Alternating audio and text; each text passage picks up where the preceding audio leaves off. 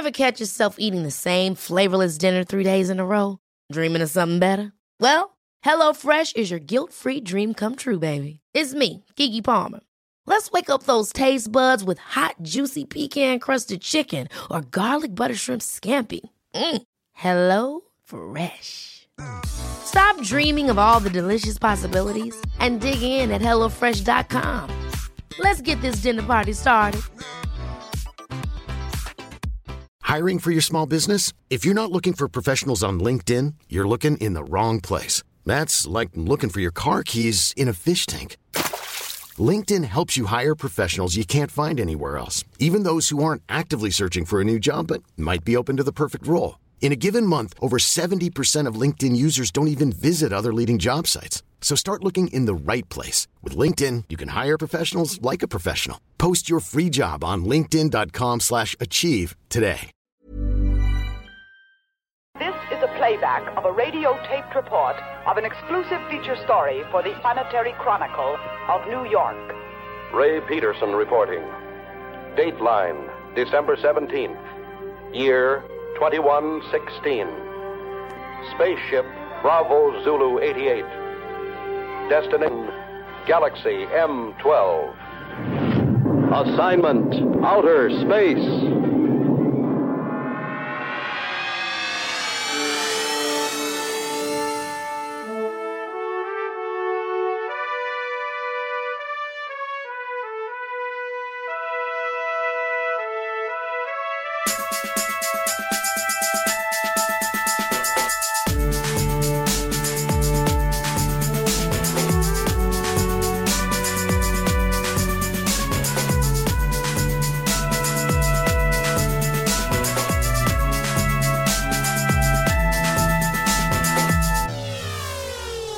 Hi everybody and welcome to our next episode of the Wild Wild podcast.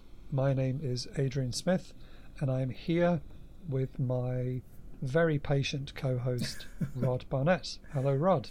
I don't know how patient I am, and it's a pure pleasure to be here. Thank you. Well, your patience is certainly going to get stretched with some of the movies that we may be covering in this podcast, but hopefully not this one. We'll see. Today we're going to talk about Assignment Outer Space, also known as Spacemen. I mean, both titles are pretty generic, it has to be said. And this film comes from 1960, apparently, and it was directed by one of our favourites, Antonio Margheriti. Yes. And Rod has been podcasting about Margheriti for years, and was partly responsible for inspiring me to then start writing my own blog about Margheriti. So thank you for that, I should say. Yes, I guess I should I apologize for infecting you with this particular fascination, or No, it's great. It's really interesting. He's a director who we're going to talk about frequently in this podcast. I mean, there's another film of his coming up later in this season. Yeah. But I mean, he was across all the genres. He was making films for 40 years or so. So, his films come up a lot. But yeah, very interesting director, and somebody who doesn't get, I mean, apart from your podcast, doesn't get a great deal of recognition or appreciation, really. Although these days more and more of his films are starting to appear on Blu-ray. Even just recently, Arrow finally have announced a Margheriti film on Blu-ray, even though it's part of a box set, but still, it's a start. Well, it's a good one. It's one of his westerns they're putting out. And God Said to Cain, with Klaus Kinski, which is an exceptional little film. And absolutely, of course, that should point out to anybody that one of the amazing things about Margheriti is just the fact that he seemed to be fenced in by no single genre, and that's one of the things that drew me to him initially, is that he seemed to be able to flirt with just about any kind of genre, move from it rather fluidly. He's science fiction, westerns, action movies, military movies, comedies, just anything under the sun, really. Yeah. So. And you'll notice that although there's a Lucio Fulci Western in that box set as well, and a few others, but there's no Mario Bava Western in that box set. Oh, that's so yeah. That's because the Westerns that Bava made are not particularly fantastic, and they're to be honest, at least I think 2 of them are already on Blu-ray. So yeah, but anyway, so it's great to see Margheriti continuing to come out of the shadows, as it were. But so he is often credited with being the father of Italian science fiction. Now, as we showed in our previous episode, Mario Bava did kind of get there first, although the timings on these things are often a little bit blurry, so it's impossible to say who had the ideas when and what. But whilst The Day the Sky Exploded did include a very short sequence where somebody went into space, this film seems to be the first Italian science fiction film entirely set in outer space.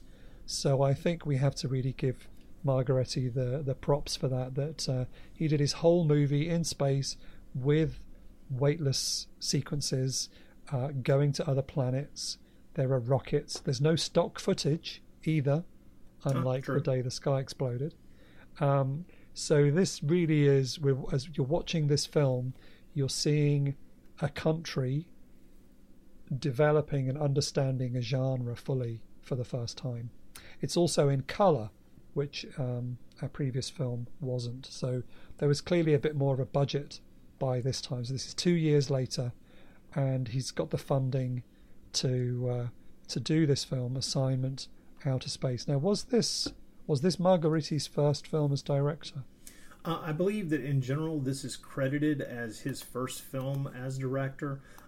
As we probably already alluded to, more than most people would be aware, drawing a fine line between when someone officially became a director or wasn't a director gets really kind of difficult in the Italian film industry, because there was a lot of trickery going on where someone would be named director to get financing, or because they had a history of getting productions, finished on time and on budget, but the actual job of directing the film might fall to someone else.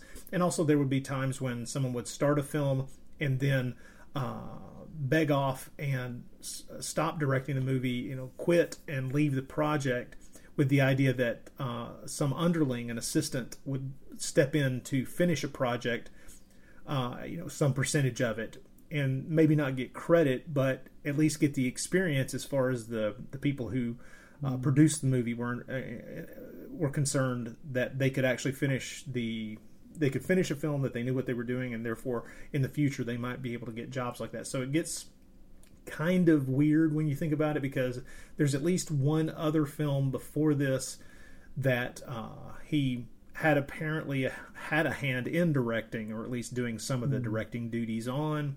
And of course before that he was a special effects guy and a second unit director on a couple of other things as well. So it becomes this is kind of the official one where you go, yeah, this is his first full credit. But it's certainly probably not the first time he was calling action and cut, so to say, on an Italian film project. Yeah, and he appears to have made this film either simultaneously or back to back with another film called Battle of the Worlds. Kind of back to back. The success, from what I understand, the success of this actually allowed them to get a larger budget, enough of a budget to make Battle of the Worlds look even better and be a bit more of a pricey production, and also have enough money to get Claude Rains involved as well. So okay, but you've done a podcast on that film, haven't you? On Battle of the Worlds? No, Battle of the Worlds is. I'm sure I remember you doing one and talking about how boring it was. Oh my goodness! Are you telling me that I've lost contact with my own memory? You're probably right. I thought that you had done one on this film, and then you told me you hadn't. Oh, I have definitely So that's not why done I one was- on this, I know. So I thought it must be the other one, the Claude Rains one. I'm sure you did an episode of The Bloody Pit on this a few years ago. You know, and I remember you're being... absolutely right. It would appear that I probably have. Yes, I did. Episode There you go. 100 of The Bloody Pit. John Hudson and I talked about this particular film for a while. And Okay. my goodness, how time flies and my brain deteriorates. Yeah. Battle of the Worlds. Well, I'll tweet the link to that one, or I'll try and put the link to that episode in the notes for this show, so that way it comes as almost like a double bill with both films covered. So this film is interesting. According to some of the credits online, which again it's tricky to say because I didn't see this in the actual film credits, but as well as being an Italian production, they appear to have had funding from Toho.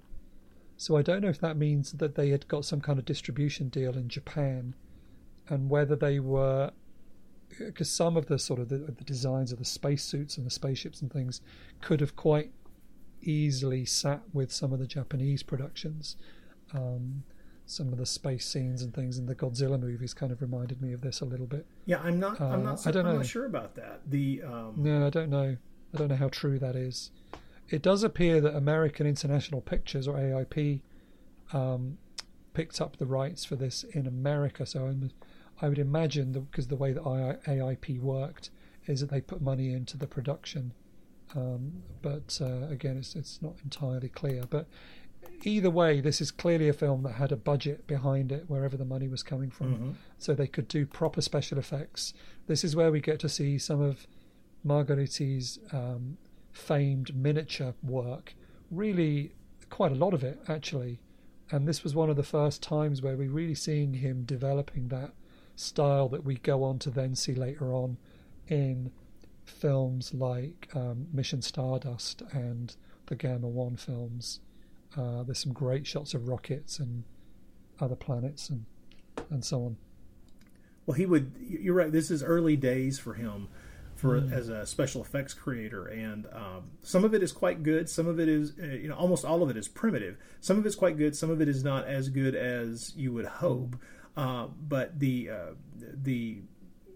scale that he was able to create special effects, especially the miniature work that he did repeatedly throughout his films for the next 30 some odd years, he got the reputation as time went by as a guy who wouldn't just direct the film, but also direct the special effects and coordinate them, often with a team that he worked with for years and years and years. And you're watching right in this movie the beginnings of some of the stuff that he would perfect over the years, to the point where there are movies that he was making in the 70s and 80s where he's using miniatures and you wouldn't even know it unless you were specifically looking to see where someone might be using miniature work instead of actual life size things. Like when an army base is being exploded, Mm-hmm. that's and stuff like that. Yeah, and a lot of car crashes and things he would do. He's a very talented guy. So yeah, it's cool to see that happening here. Again, unfortunately, it would appear this film is another one that's slipped through the copyright cracks. So there are copies to be found easily available online, but it doesn't look great. But it's still in colour, although once they get into space you wouldn't really know. It starts to look like it's a black and white movie, but then when you're back in the spaceship you're reminded that it's in colour. But it's in colour, it's just it's a bit soft on certainly on the print that I watched on YouTube. Mm-hmm. So is this a film that you had seen before, or was this another first watch for you? Oh no, this is definitely a film that I was familiar with. As a matter of fact, back 15 years ago, 15 years ago, I watched this film for the first time and wrote up a rather lengthy blog post on my blog about it, where I made the joke that the title of the film should be Assignment Boredom, because I found it to be, shall we say, dull. And my opinion, hang loose, people. My opinion may have changed over the years.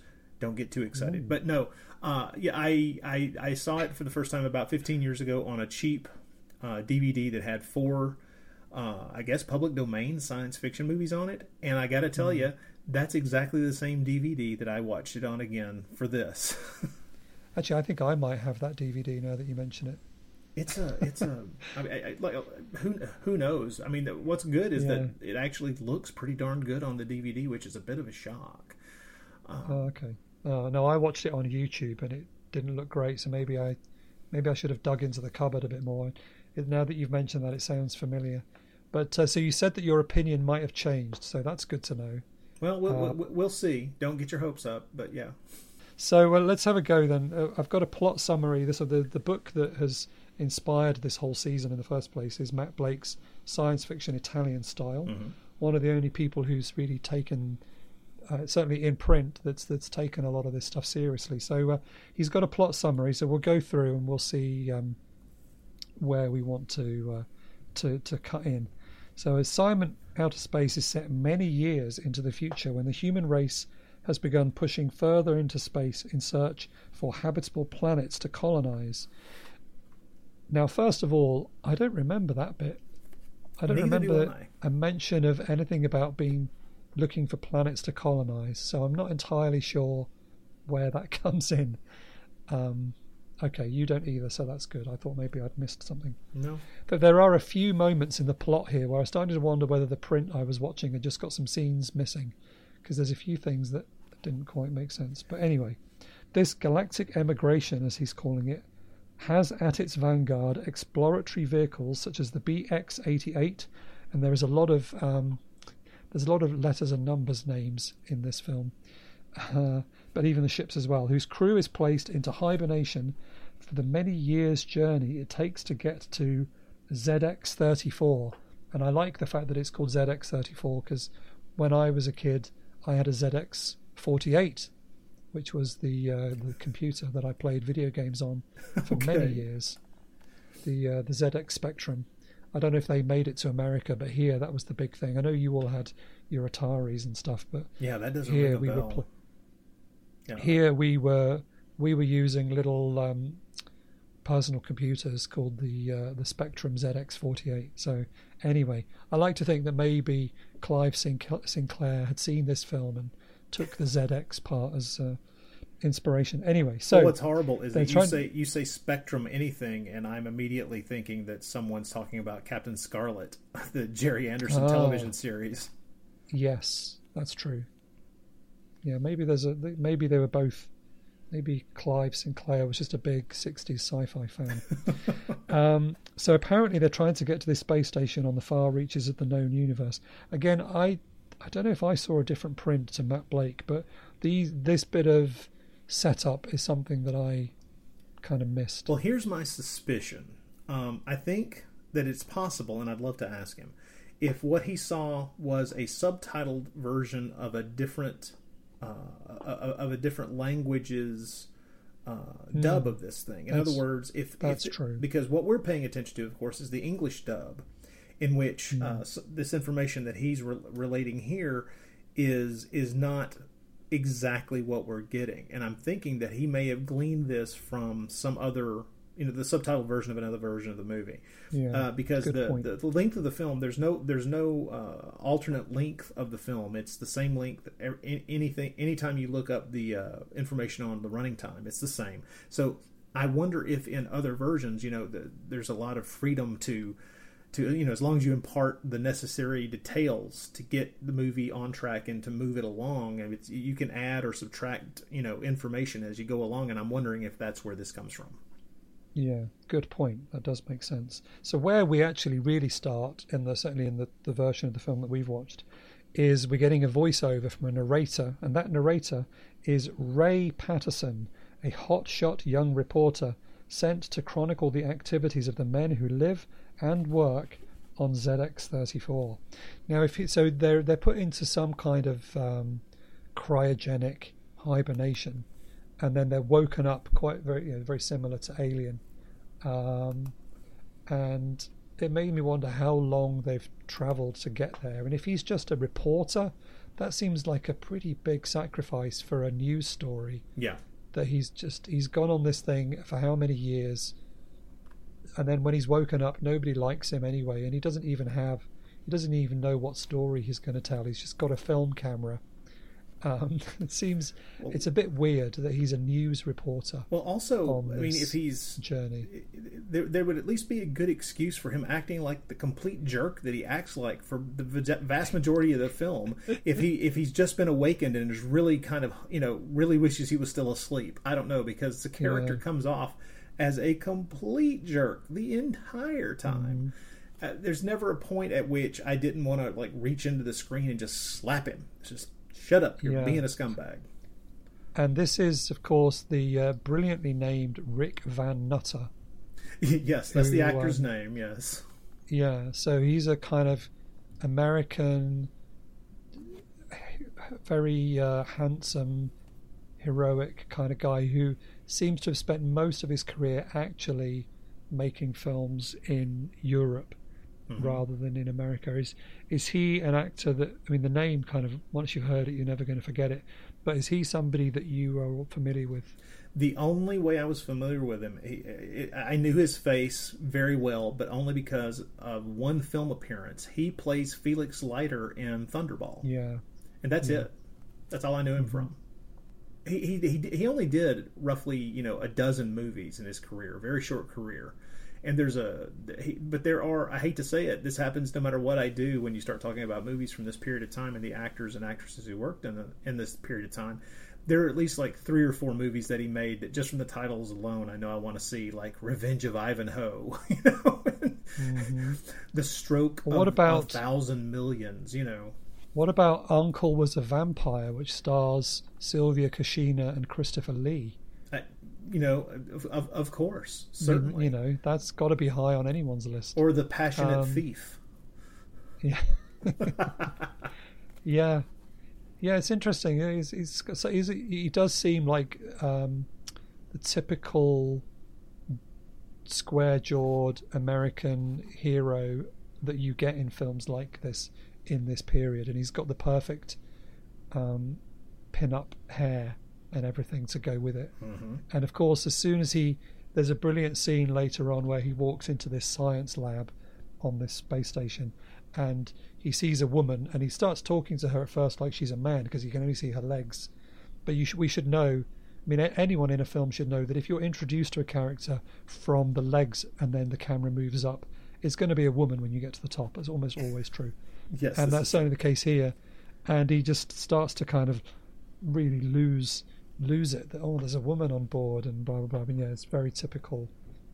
And again, just I have to admit, as soon as I discovered that there was a woman on board, I thought, oh, here we go. They've just put her in just typical. We're going to start out with her being strong, independent woman. She's a scientist. She's got a job to do. By the end, she's going to be just all teary-eyed and in love with our jerk hero. And I was right. This is true. Say? So he's up on this ship for some reason. I don't know. It doesn't really make a lot of sense. But anyway, he's there. The commander doesn't like him.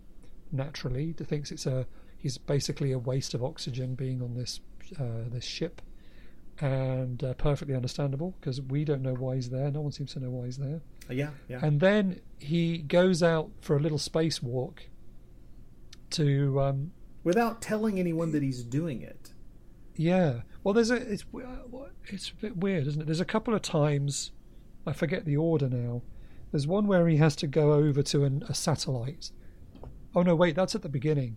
Oh yeah, that's right. He's in a spaceship, and then he's woken up in the spaceship, and then he's kind of dropped off to go to the space station, which is just over there across space. Mm-hmm. And so they basically just push him out of the spaceship, and he's got to just float over to the other one. There's no line, there's nothing. Like, this film doesn't really worry about the fact that if you're in space and you're not holding on to anything, you're dead.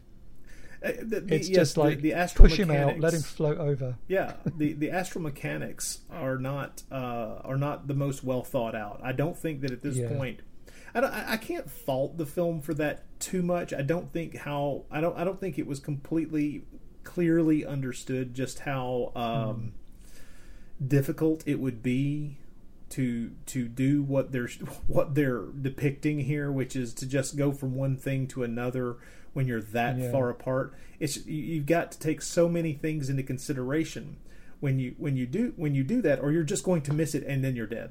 And it's like I say, it's in a lot of ways there are elements of this that are kind of Pulp Fiction-ish, that are, you know, science fiction, light Pulp fiction stuff, where you're not basing this in real celestial mechanics or any real hard science fiction at all. And that's certainly one of those things. I mean, I don't think it should be too much of a shock, considering that's kind of the stuff that Pulp Fiction stuff is kind of what drew Margheriti to this in the first place. There's this great quote in the Matt Blake book where he says, I was fascinated by this kind of story. I really loved and still do love comic books, monster magazines, and such stuff. Let's say everything dealing with so-called trivial fantasy. Unfortunately, nobody believed in a possible success for that type of film, so I had an incredibly cheap budget for it. And he's of course referencing this film. Yeah. And so where Margheriti's heart is in the, you know, kind of the adventure end of the stuff. Which, you know, means that you're going to let the scientific reality slide. But there's a few scenes in the movie where people are having to float from one ship to another across space, and it just reminded me that in just a few years, I forget which one it is, in one of the Gamma 1 films, there's a sequence where loads of guys go out into space and they float around, and don't they form the shape as to say Happy New Year? Yeah, but at least in that movie, they have some kind of propellant on their suits. You know, there's some way that they can control. Yeah, they have some control over what they're doing. Which you know, in this movie, you know, you're just in a suit and we're going to push you in that direction. It's just going to float around. And so like you said, so after he's only been in the space station about 5 minutes, and then he decides to go out for an unauthorized spacewalk to watch some sort of operation that's taking place where there's some refueling going on between the satellite, the space station and the rocket. The scale of these things is confusing, because sometimes it looks like a satellite, like it's quite small, but then it's clearly actually a huge space station. But then the rocket looks bigger than the space station, but it must be smaller. Like, the scale slightly confused me at times as to what I was looking at. It's something that it's difficult to get across when you're talking about doing shots in outer space, because it's all a perspective thing. You know, the space station is supposed to be very huge, but the only times we see the rockets, the various space vehicles in relation to it, they are far away from it, which makes them look larger to us, which is perfectly logical, except that in reality, those spacecraft would need to be closer to the space station in the first place, just to make going between them easier and safer. But... Well, yeah, they don't make it easy for themselves at all. So he goes out on this unauthorized spacewalk because he wants to watch what they're going to do. But then there's an accident, and there's a meteorite, just a little one, just floating towards them, and so he goes to rescue. He pushes another spaceman out of the way so they don't get hit by this thing. But then unfortunately him pushing this person makes him float into the mechanism of the fuel transfer, which then becomes uncoupled, because it appears it's only just being held on with a paperclip or something. So him bumping into this thing causes it to come out and spray loads of rocket fuel into space, and they're all very cross about that, like 500 gallons of fuel or something. And they're fueling up this rocket because they're going to go to Mars. That's the big thing they keep talking about, going to Mars. It's only later on, after he's been chewed out by the commander, that he discovers. And it's actually when he meets Lucy, the scientist, and then he sees the number on her back, Y13, and that's when he realizes that it was her that he saved. And of course, this makes him a hero, and she instantly falls in love with him. Happy ending. That's it. That's the whole movie right there. Yeah, he's trying to break down her resolve, because she is Y13, but he wants to call her Lucy, and he is IZ41, but he wants everyone to call him Ray. For some reason, there seems to be a relationship between the commander and Lucy. Lucy keeps calling him George rather than the commander. and there's this sense that there's a love between the two of them. I have a question there. Did you ever figure out? I mean, did you ever get a sense of what the relationship between Lucy and the commander is? Is it a romantic one, or is... I kept waiting for the reveal. I have to admit, every time I watch this movie, is he her father or what? I thought, is he her dad? Because, I mean, he's older than her, which again, it doesn't normally mean anything in movies between men and women as long as the man is the older one. Yes, we can't have an older woman involved with a younger man. No. What kind of madness is that? Absolutely. So but she calls him George rather than Dad. So I don't know. But at the end there is a scene at the end, towards the end, when Ray is trying to do something heroic, and the commander is trying to stop him, and he's trying to stop Ray because he knows that Lucy loves Ray. So he wants to save Ray because he loves Lucy, and so he's saving Ray because of his love for Lucy. So I don't know whether it's just a kind of slightly awkward love triangle, maybe. But that's my best their guess. Relationship is it's not really explored. But also, like, the commander tries to be all cool about it when he's chewing out Ray for losing all this fuel, and Ray's like, "But I saved Lucy," and he's like, "It's more important that we didn't lose the fuel." And like, hang on a minute, if this is the woman he loves, that seems a bit cold. Well, I think that seems to be one of the things that is part of the story that lends itself to being, quote unquote, more realistic. Because in reality, the amount of expenditure to get that fuel to where they were in the first place is probably more valuable than just one crew member's life. I mean, that's the kind of the cold equations part of this, and that may be one of those things that's put in there and yet not really pulled out far enough, not kind of teased out of the story well enough to make people understand that, anything like this, if someone had died, it would be terrible, but losing all that fuel, that screws everything up. Now suddenly things can't get done. Now suddenly lots of people might die because we can't get to where we need to be, things like that. But they don't tug on that string very hard at all. No, and the loss of the fuel ultimately doesn't seem to make any difference to how mobile they are. Yeah, exactly. Because later on in the film, they fly to Venus or something, which is much further away. That's much further away than Mars. So you need even more fuel to get to Venus. But anyway, as you've already pointed out, the science is not something we should be trying to understand or in any way question. It can be fun. It can be fun to parse it, though, to try to figure out exactly why certain parts lend themselves to a more reality-based view of this stuff, and some of it just seems completely crazy. Yeah. And so Ray is still, I don't know, Ray doesn't seem to know why he's even there, apart from just to make a documentary or something. It's never entirely clear. But then when he finds out that Lucy and George are going to go to Mars without him, he somehow wires back to I don't know, his editor, somebody on Earth who's got the authority to make them take him with them to Mars, and that's because he's now in love with Lucy, rather than because he sees a good story. Well, I think that maybe he may have called back to Earth and explained that there was a certain lack of jerk on this mission, and that by adding him, they would fill that requirement. So, is this like the story of the catfish, where all those fish in the barrel were just becoming all listless, and then by putting in a catfish, it kept them all active because they're being hunted by the catfish. That's a possibility. Throw a jerk into the crew and watch everything spin. Yeah, he's the catfish of our ship. So then we get it becomes that I struggle to follow the narrative of this film a little bit. So it becomes quite episodic. So we've had this moment with the fuel, and then we get like another story where they've got to go and rescue some guys in a ship that is out of control and about to crash into a nearby planet. Mm-hmm. And so they set off on this rescue mission, but unfortunately the ship there's 3 people on the ship. One of them's already dead.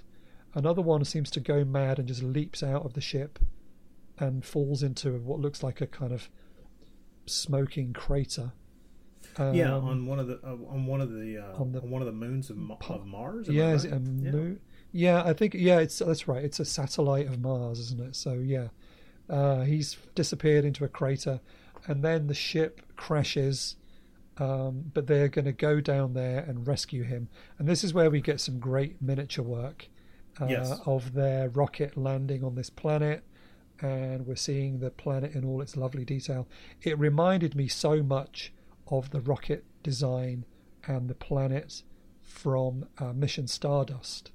It's very similar, although this one is more. This planet is a bit more liquid based, it seems. It's quite unstable. There are rocks, but there seems to be a lot of swirling mist and bubbling pools of stuff. It's actually really it's some really effective stuff, and it is kind of some of the most interesting stuff in the movie. This whole thing where they're trying to rescue this guy. This is an interesting section of the movie. I love this whole thing where the true purpose of their mission turns out to be that there's a spaceship powered by an experimental form of energy, and it's flying off course. It's headed straight toward Earth. So what they're trying to do is stop this craft, and then they get sidetracked by having to try to rescue this guy. In other words, there are all these elements that are great that should add up to a great pulpy science fiction adventure. And I'm curious. I'll be curious to find out just how many people kind of share my vision of how well it comes off. But it does get a bit confusing as to sort of following what exactly is it that they're trying to do. Because 1 minute, so they've gone to this moon or wherever they are to save this guy, and although the miniatures of the landing and the planet and stuff are great, we don't get to see any of the rescue. Just the next thing we see is them carrying this guy in to their spaceship, basically, and then taking off again. So we don't get to see spacemen traversing the planet, and we don't really get to see much of the crashed ship except in a sort of wide shot at the beginning of the scene. So obviously they had limited scope for what they could do with the miniatures, whereas just a few years later on Mission Stardust, we see a lot more business with moon buggies and all kinds of cool stuff. But anyway, so you're right. The next thing they've got to do is stop this rocket, and this is where I got really confused. I felt like I'd blinked, and a whole scene of explanation had disappeared in front of me. Oh, yeah. Because they suddenly start talking about this threat to Earth, and I was like, "What? Hang on, where? What?" I don't know whether I'd missed a certain line of dialogue or something, but I didn't quite understand this sudden shift to we've got to stop this thing getting to Earth, because otherwise it's going to destroy the Earth. Yeah, the idea in the story is that the commander is the only one who is on the ship who knew this when they started out, and he imparts this information, but it's just this one time. So in other words, not everyone knew this when they started. They do this one thing, and then he goes, I'm not sure the script writer knew when they started. Well, that's just it. This is the kind of thing that should have been like double underlined in the script. This should have been a discussion between a couple of actors instead of just one line delivering this information that everybody then just takes on board, and that's where that's the direction the story is going now, and that's a mistake. That's an error that makes the film kind of feel as if, and I thought this for years, made it seem as if there are parts of the movie that have been edited out. Now, here's the thing: that's a possibility, but there's no longer version of this movie that exists. This is the way the movie has always been. There's no, foreign version of this movie that's got another 5 minutes in it that has all the dialogue scenes that explain all the strange machinations behind the plot. No, nothing like that happens. That's not what occurred here. What occurred here is that the English version of this script, at the very least, and remember, what we're dealing with here is an English dubbed version of this. There may be other language versions that if we could get subtitled versions of those tracks would have more information about this, but who the heck knows? that would have explained this stuff a little bit better, that would have made these abrupt transitions from one plot line to the next, where story information is given to us, and then that changes the entire trajectory of the story. Because now, as you said, now the movie becomes a kind of save the earth thing, much like the previous movie we talked about in the last episode which is the idea of, hey, we've got to now deal with saving the entire planet Earth. So I'm not sure what this experimental rocket is exactly, but clear, if it's enough to challenge the threaten the whole Earth, then that's somebody somewhere should have really stopped that in the design stage, I would say. You think it might have been atomic? Yeah, it could be. So this is where we start to get some business, where they're trying to figure out what to do about this rocket that's hurtling through space. It still has people on it as well, which is interesting, although they're in suspended animation. They don't, either they're already dead or they're just not bothered in saving them, because they don't really get much of a mention. But yeah, so we've now got our crew, and Ray has proved himself now to becoming more of a useful member of the crew, and he's less of a jerk than he was at the beginning. Although he's a rubbish journalist, I haven't seen him making any notes at any point here. Yeah, so never. I don't know what he's going to be reporting on when he gets home. But yeah, so they've got to now do this thing. They've got to go to Venus, even though the man they've just rescued will probably die, because they've got to stop this ship. And it's heading towards Earth. It could cause an explosion that will eradicate all life on the planet.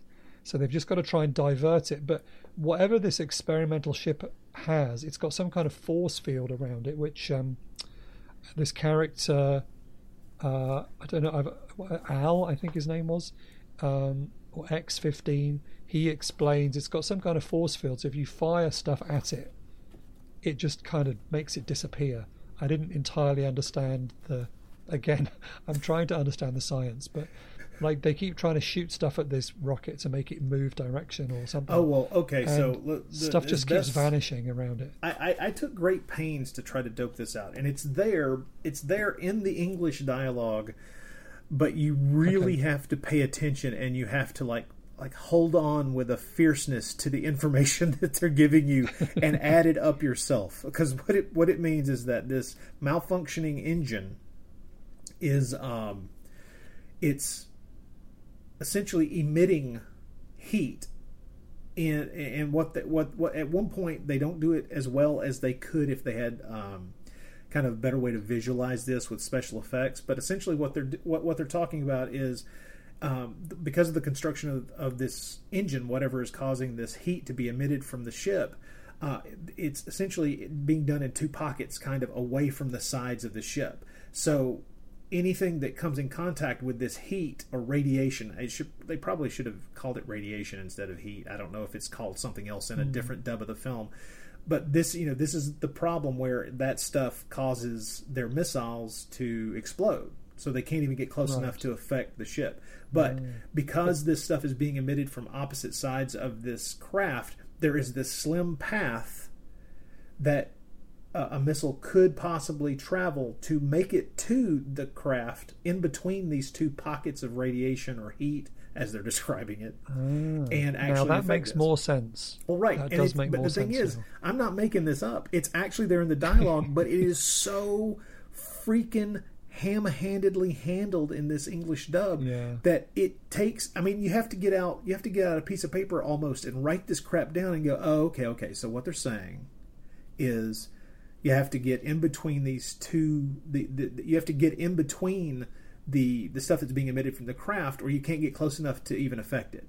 So, and of course, like I say, if I were to go in and fix the English dub of this, I would make that extremely clear, and I would also have a throwaway line, meaning that would also give the indication that since this is radiation, no human could actually live through getting close enough to the ship to get onto it. So this is how we've got to do it. Throw that piece just to throw that detail into the story as well, so that we also have the opportunity at that point to kind of have a little wake for the poor people who are still in hibernation on the ship, who are going to have to die because they're probably dead already from all the radiation anyway. But That's and I not like there. the fact they keep talking about the mechanical brain Yeah. of this ship. They don't call it a computer. They just keep talking about that you've got to disconnect the mechanical brain. And I think to that's get there. another So- indicator of the kind of pulp science fiction end of this stuff as well. Yeah. So there's a character in the film we haven't mentioned him yet. Al played. I think he's the first. He's the first guy that we see wake up from the hibernation, and he's played by the dancer Archie Savage. He's got a very distinctive look. Yeah. In this film, he's a black actor with bleached, kind of cropped blonde hair, and apparently he was a dancer. If you look at his credits, he's mostly appears in other films dancing. He's in La Dolce Vita, and a few other things as a dancer. But Margheriti obviously liked him and the way that he could move. Maybe he was there to show the others how to move, to pretend that they're in space. Because he also comes back in. He comes back in Wild Wild Planet and War of the Planets. So he was clearly friendly with Margheriti. Margheriti thought he was good. But again, we get to another trope here, which is where he decides that he knows how to stop this rocket. And to do that, he's got to fly in another rocket. They never seem to run out of rockets here. He's going to fly. They run out of missiles, which is why he uses the rocket that he's actually in. Yeah. So he's going to fly. He's going to fly towards this thing and shoot missiles at it, because he's going to go into that very narrow channel that you talked about to try and hit it with these rockets. But he fires a couple, and then he just keeps going, like he's going to try and crash into the thing. And this, for me, is another example of a trope that we see so many times in films of the noble black man being the hero by sacrificing his own life to save the white people. And that's, at first I was hoping that wasn't going to be what we were going to see here, because he's been a really good character all the way through, and I was like, oh, this is great. This is 1960. There's a good black role here. He's the most interesting character in the film. He's sympathetic. He's smart. I'm happy when he's on screen. He's not just there to sort of serve the other people or anything like that. Yeah, he's a really good character, but then ultimately he still has to be the one who gives his life to save everyone else, and I thought that was a bit of a shame. But again, we're talking about a film that's 60 years old here, and that's kind of par for the course, unfortunately. But for a while I was really hoping he was going to make it to the end of the movie, but he didn't. Sorry, that was a spoiler. Oh, you spoiled it. Anyway, you spoiled it. But he's figured out that this is what they've got to do. So we'll leave it there. I'm not going to give away the whole thing, but basically the true hero of this movie is, of course, Rick Van Nutter. He's the one who's got to step up now. He knows what they can do. The rest, everyone else has given up. The commander has given up. Lucy's crying. Earth is going to be destroyed. They're all, I think Al talks about the fact that if they don't do this and the Earth is destroyed, they will all be prisoners in space.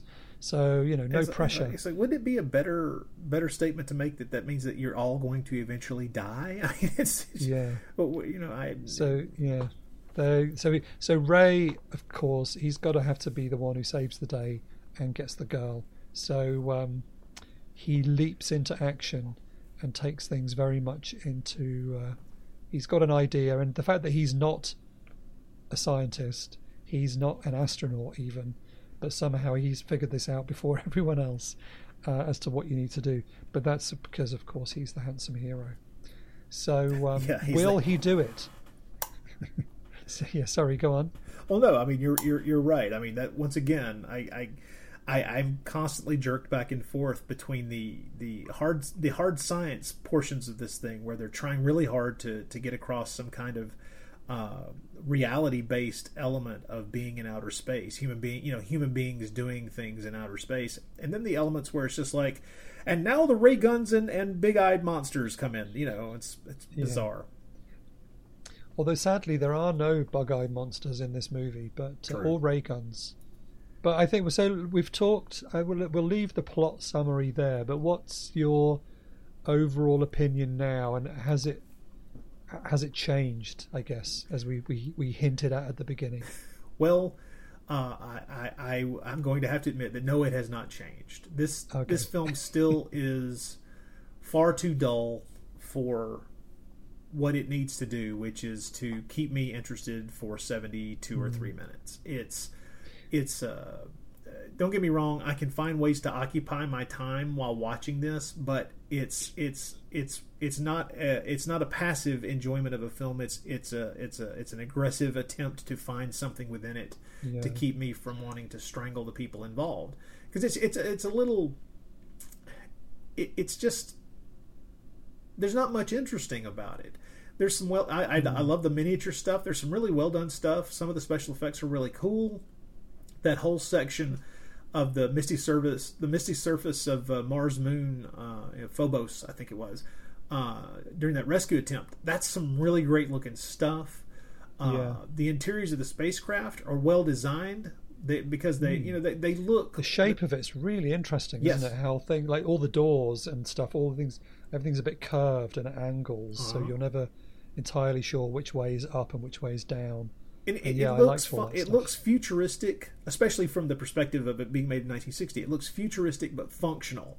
The design kind of rings true, even if the science in the last 60 some odd years really kind of makes it look as if when they were off their mark. It's the thing they wouldn't have known they were off their mark at the time, and that's really great. I enjoy. There are a couple of characters in the movie that I actually kind of enjoyed watching. I still think that some of the problems that you alluded to, where you're feeling like, wow, did we just get a scene chopped out of this movie? It's not so much that the scenes were chopped out; it's that the explanations, at least in the English dub, aren't as clear as they should be. Because what we end up with is there's a lot of time wasted, I feel, with kind of pointless, badly written dialogue, mouthing technobabble, and it's stuff. There's so much said that doesn't need to be said. It's just this technobabble stuff that we'd be better off if someone rewrote it with the idea of trying to gracefully get across story elements that feel completely missed at times or only glancingly communicated. I have to say, even at my best attempts, my eyes still glazed over a few times, making me think, did I miss something? And then backing up and realizing, oh, what I missed was that they didn't include enough information about this particular thing to smooth over this particular plot hop. So. And I was trying to imagine who the audiences would have been for this film when it came out, and I looked. It does appear to have been released in the UK. It certainly received a BBFC certificate. It got a U in 1962. So again, it took a couple of years to get here. Oh, just for my information, what would a U indicate? Oh, so a U meant it was suitable for everybody. So effectively, it was aimed at kids, I think. Although I can't find any reviews. It's unusual. Pretty much every film ever released in cinemas gets at least one review in Monthly Film Bulletin, if anywhere else. But there's no mention of it at all. There's no mention of it in Variety or anything like that. I can't find any local newspaper reviews either. So it got a certificate, but it may have never even been put out. I don't know. But based on the certificate alone, I would imagine that they would have thought this was aimed at kids. That I can see this being a kind of matinee type film. Yeah. For a young audience, because it's about space, and the poster says terror awaits in the murky mists of outer space, and it's all very exciting. So then when the kids are sitting there watching this, waiting for this stuff to happen, and it's mostly just people talking in a little room. I think, like you, there would have been a lot of kicking the backs of cinema seats and flicking popcorn, running up and down, and then occasionally when something exciting does happen, the attention is back on the screen, but then we're back to loads of talking again. So it requires it's not something that would have necessarily held the attention for the audiences, which is kind of a shame, because it has got good stuff going on in it. Yeah, there are some good things in it. It's just not enough to make to make up of enough of a movie to have me recommend it to people who aren't specifically interested in something about this movie that is going to keep them involved in it beyond just just looking for something entertaining for the evening. It's not got enough of that, unfortunately. It still, for me, unfortunately, is assignment boredom. It just doesn't have enough. Yeah, but I think it's useful for us to watch it on our journey through space and time, or through space anyway, to see, because with these and time actually, because we are covering 20 odd years. It's useful later on. We can think back to how the genre has developed and how Margheriti developed and what are some of the similarities and things. So yeah, it's interesting to see where it was all starting. That this was the film that really got Margheriti's career going. Yeah. And got him the gig a few years later to do the Gamma 1 films. Obviously, it was based on the back of this one and its follow-up film. So yeah, it's interesting. And then there were more. Other people started making space films as well. So our next movie, in fact, is going to be a Lucio Fulci film that does also feature zombies. Not zombies this time, sadly, but it does feature sequences in space. So not zombies, but Italian comedians, which is perhaps even more terrifying. It is more terrifying, and I gotta tell you, you're right. That next episode, yeah, I haven't watched that movie either, and I am dreading it. Well, I do appreciate, like that's why I said at the beginning about you being very patient. I appreciate that some of the time we're going to have to be digging through some pretty tough material, but hopefully with the bigger picture, it will all have been worth it. So yeah, this is a film that's very easy to find. It's on YouTube. I'll put a link in the show notes. If you want to play along at home, then it's definitely worth having a look at the film to see how Italy was starting to find its feet.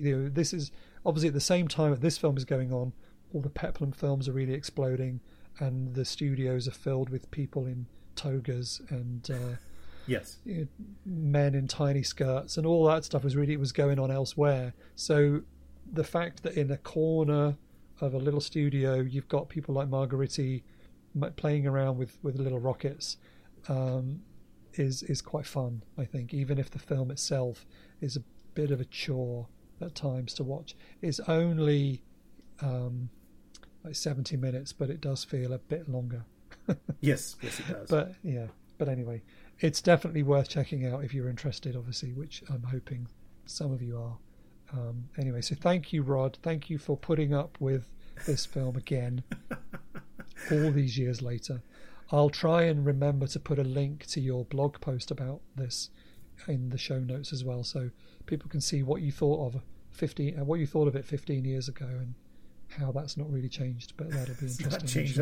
It's just become more refined. Changed. Yes. Yeah, brilliant. Well, thank you, Rod. Really appreciate it. And eventually we will get to some better films, I promise. Oh well, hey, to be clear, my enjoyment of a film doesn't necessarily reside only in the qualities of its good versus bad matrix.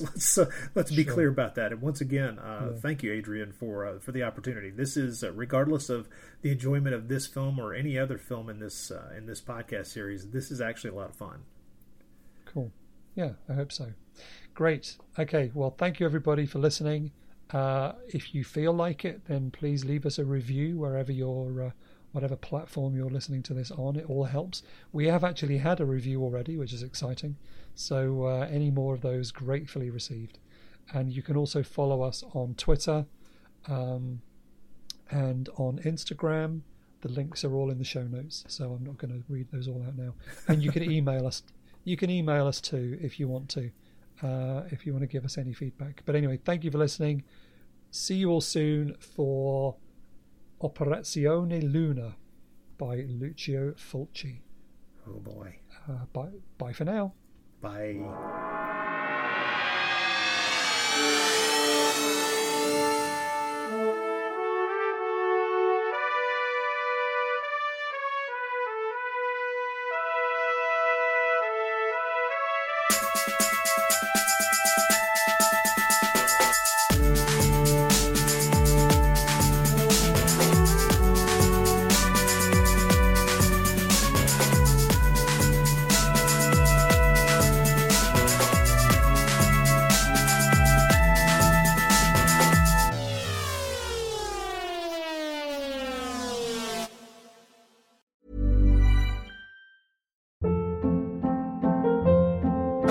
Hold up. What was that? Boring. No flavor. That was as bad as those leftovers you ate all week. Keke Palmer here, and it's time to say hello to something fresh and guilt-free. Hello Fresh. Jazz up dinner with pecan-crusted chicken or garlic butter shrimp scampi. Now that's music to my mouth. Hello Fresh. Let's get this dinner party started. Discover all the delicious possibilities at hellofresh.com. Even when we're on a budget, we still deserve nice things. Quince is a place to scoop up stunning high-end goods for 50 to 80% less than similar brands. They have buttery soft cashmere sweaters starting at $50, luxurious Italian leather bags, and so much more. Plus, Quince only works with factories that use safe, ethical, and responsible manufacturing. Get the high-end goods you'll love without the high price tag with Quince. Go to quince.com/style for free shipping and 365-day returns. When you make decisions for your company, you look for the no-brainers. And if you have a lot of mailing to do, Stamps.com is the ultimate no-brainer. It streamlines your processes to make your business more efficient, which makes you less busy. Mail checks, invoices, legal documents, and everything you need to keep your business running with Stamps.com. Seamlessly connect with every major marketplace and shopping cart. Schedule package pickups and see your cheapest and fastest shipping options from different carriers, with rates up to 89% off USPS and UPS rates. And with the Stamps.com mobile app, you can take care of mailing and shipping wherever you are. Make the same no-brainer decision as over 1 million other businesses with Stamps.com. Sign up with code PROGRAM for a 4-week trial, plus free postage and a free digital scale. No long-term commitments or contracts. That's Stamps.com. Code PROGRAM.